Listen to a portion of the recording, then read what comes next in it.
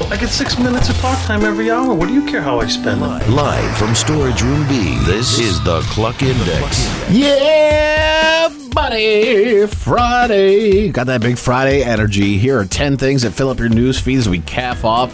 Man, a terribly long work week. Number 10 this morning, it is National Kiss a Ginger Day. Well, you don't want to do that. That's how you get gingivitis. Just reiterating, we call it Phone It In Friday for a reason.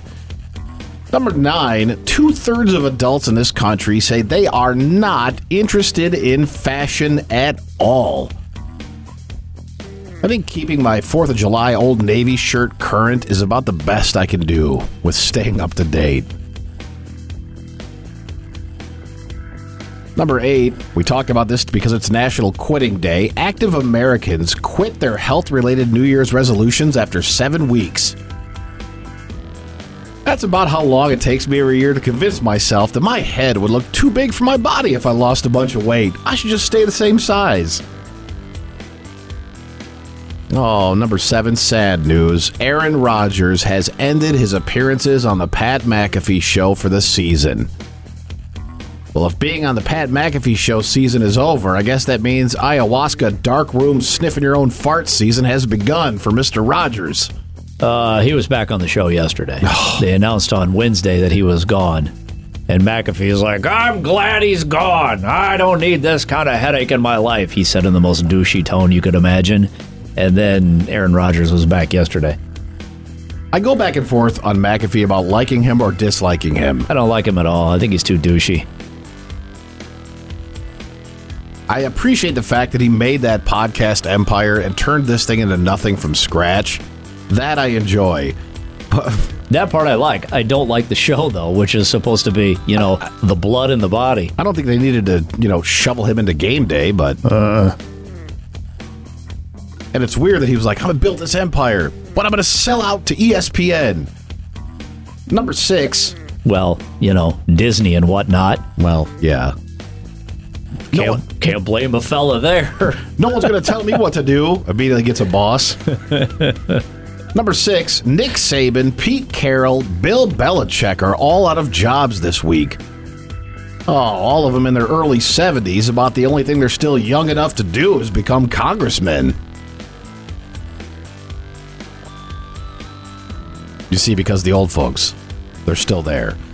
Number 5, a study from The Ohio State University found that teens with more siblings tend to have poorer mental health.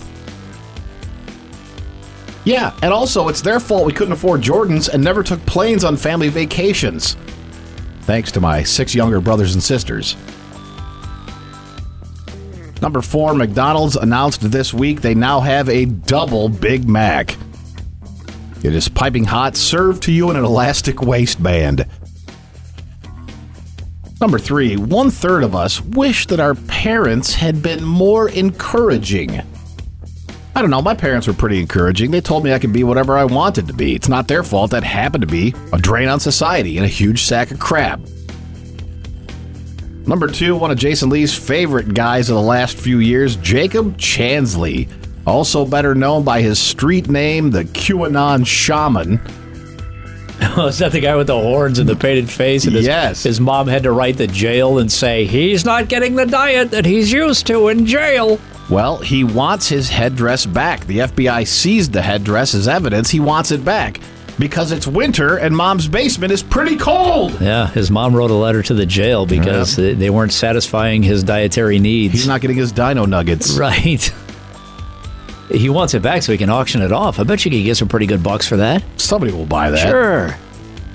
And number 1, the Lions host a playoff game on Sunday night. Man, I am so excited. Not like stay up past 7:15 excited, but I'm still pretty excited about it.